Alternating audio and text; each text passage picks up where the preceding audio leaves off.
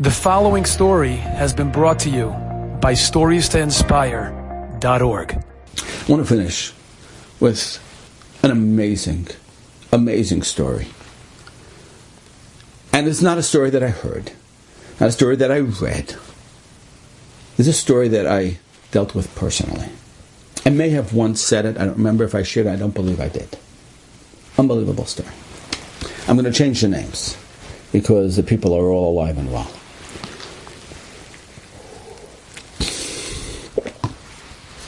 He's a wonderful person, a friend of mine who lives in Detroit. And we'll call him Chaim. Chaim had a business idea.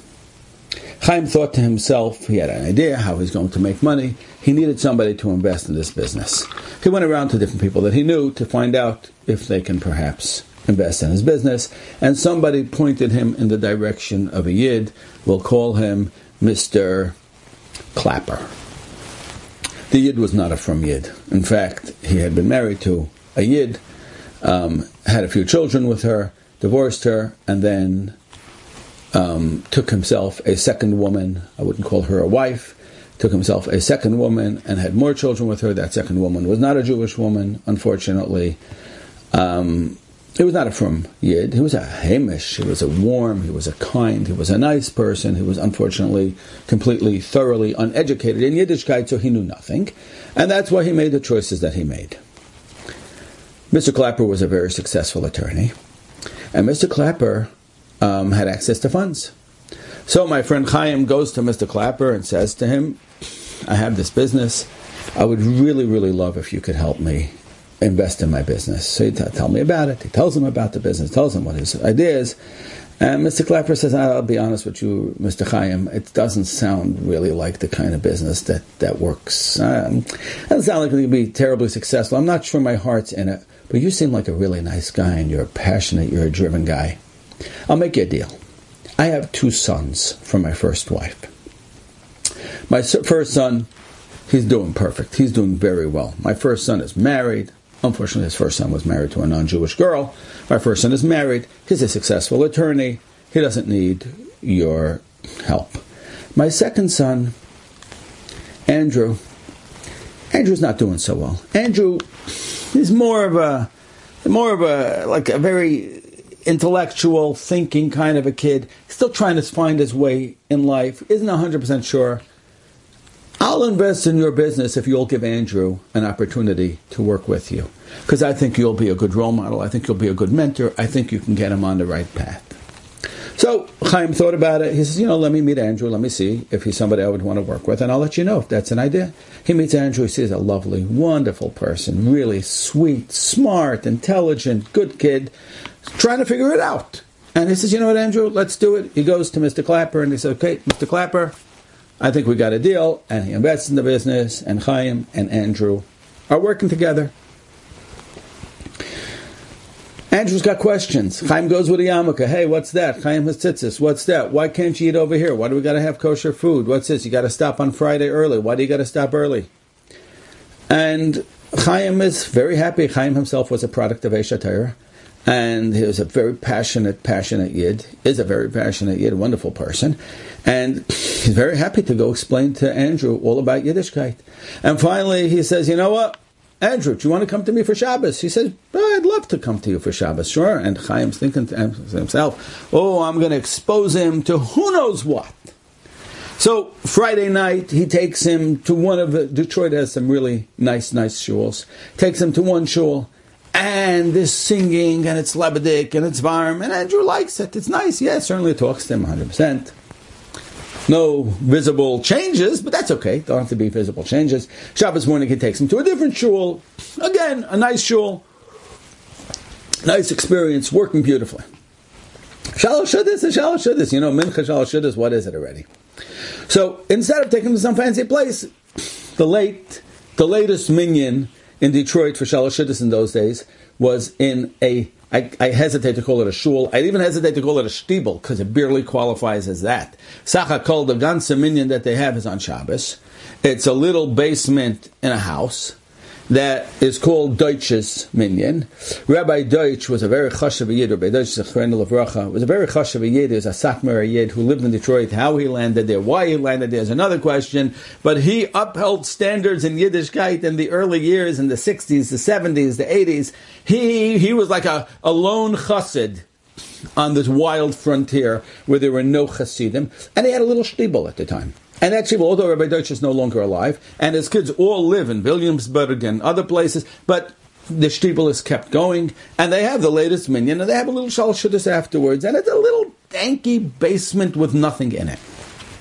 Well, there was a tradition, there was a Messiah that Rabbi Deutsch Zatzal had. The Satmar Rebbe told him that he has a koyach habracha on Purim. So Purim, people used to line up by Rabbi Deutsch Zatzal, and he would give them all kinds of brachas, and many of those brachas were Mekuyim. One of his children, he gave over, I don't know what that means, but he gave over to that child that koyach habracha, and that child, the chsidish avoyli yid, the gevaldige yid, the geschmacke yid, comes every single year. He doesn't want to leave his home base in Williamsburg, but he comes every year on Purim. That's the Messiah that he has. He comes mamash just for Purim day, and then he leaves that night, and then he's out, but people come to him and he gives them brachas. This is how it was. I assume it still is that way. I haven't checked in a while. Well, that year, Purim was Matzah Shabbos Sunday, so Rabbi Deutsch's son couldn't come Erev Purim, so he came Erev Shabbos, and he stayed there for Shabbos. So he was punked there. This Shabbos was Erev Purim, and this Shabbos Mich was Erev Purim. He was punked there, and Andrew shows up there with Chaim. Andrew and Chaim are there, so he says Shalom Aleichem to everybody. And he sees Andrew and he says, Shalom Aleichem, welcome. What is your name? And he says, my name is Clapper. And he says, Clapper? That's not your name.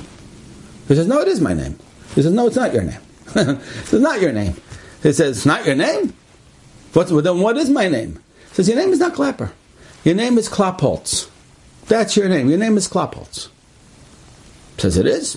Could be. Yeah, Taka. I once heard that the name was made more, more American over the years, so it could be it was Klappholtz. He says, yeah. He says, Andrew, I want you to look around this room and tell me what you see. Now, look around this room. There's nothing to see. Imagine going into an empty garage. That's pretty much what it's like.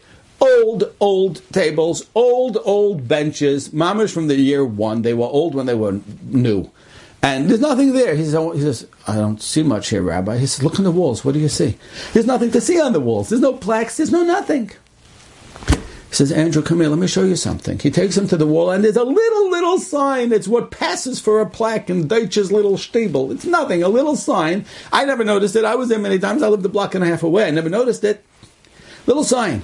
And it says, the seed money, $10,000 to purchase this Mikdash Ma'at, this little sanctuary, was given by Mr. Andrew Clapper, Mr. Andrew Klappholtz, in 1960-something. He says, Andrew, your grandfather gave my father the money to buy this house, $10,000 in the 60s.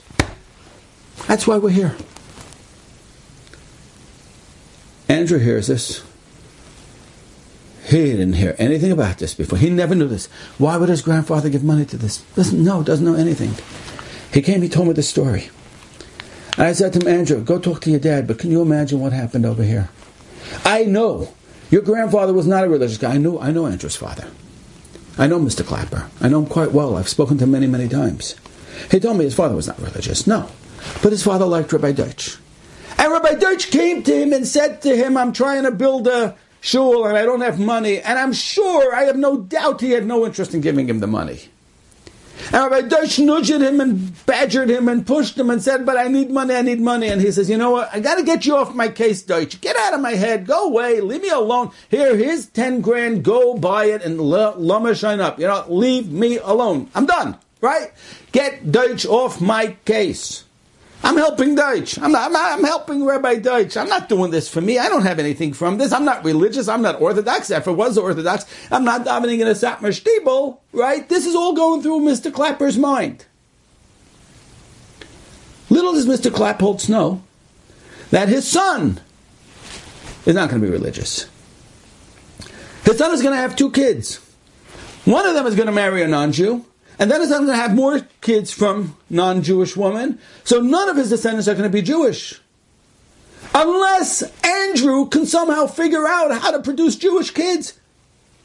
Or Mr. Klappholtz is going to have nothing, is going to have no legacy left. It's going to be done. It's going to be over, kaput, finished. Thousands of years are going to come to an end with him. And Andrew Klappholtz walks in and sees my grandfather gave money to this.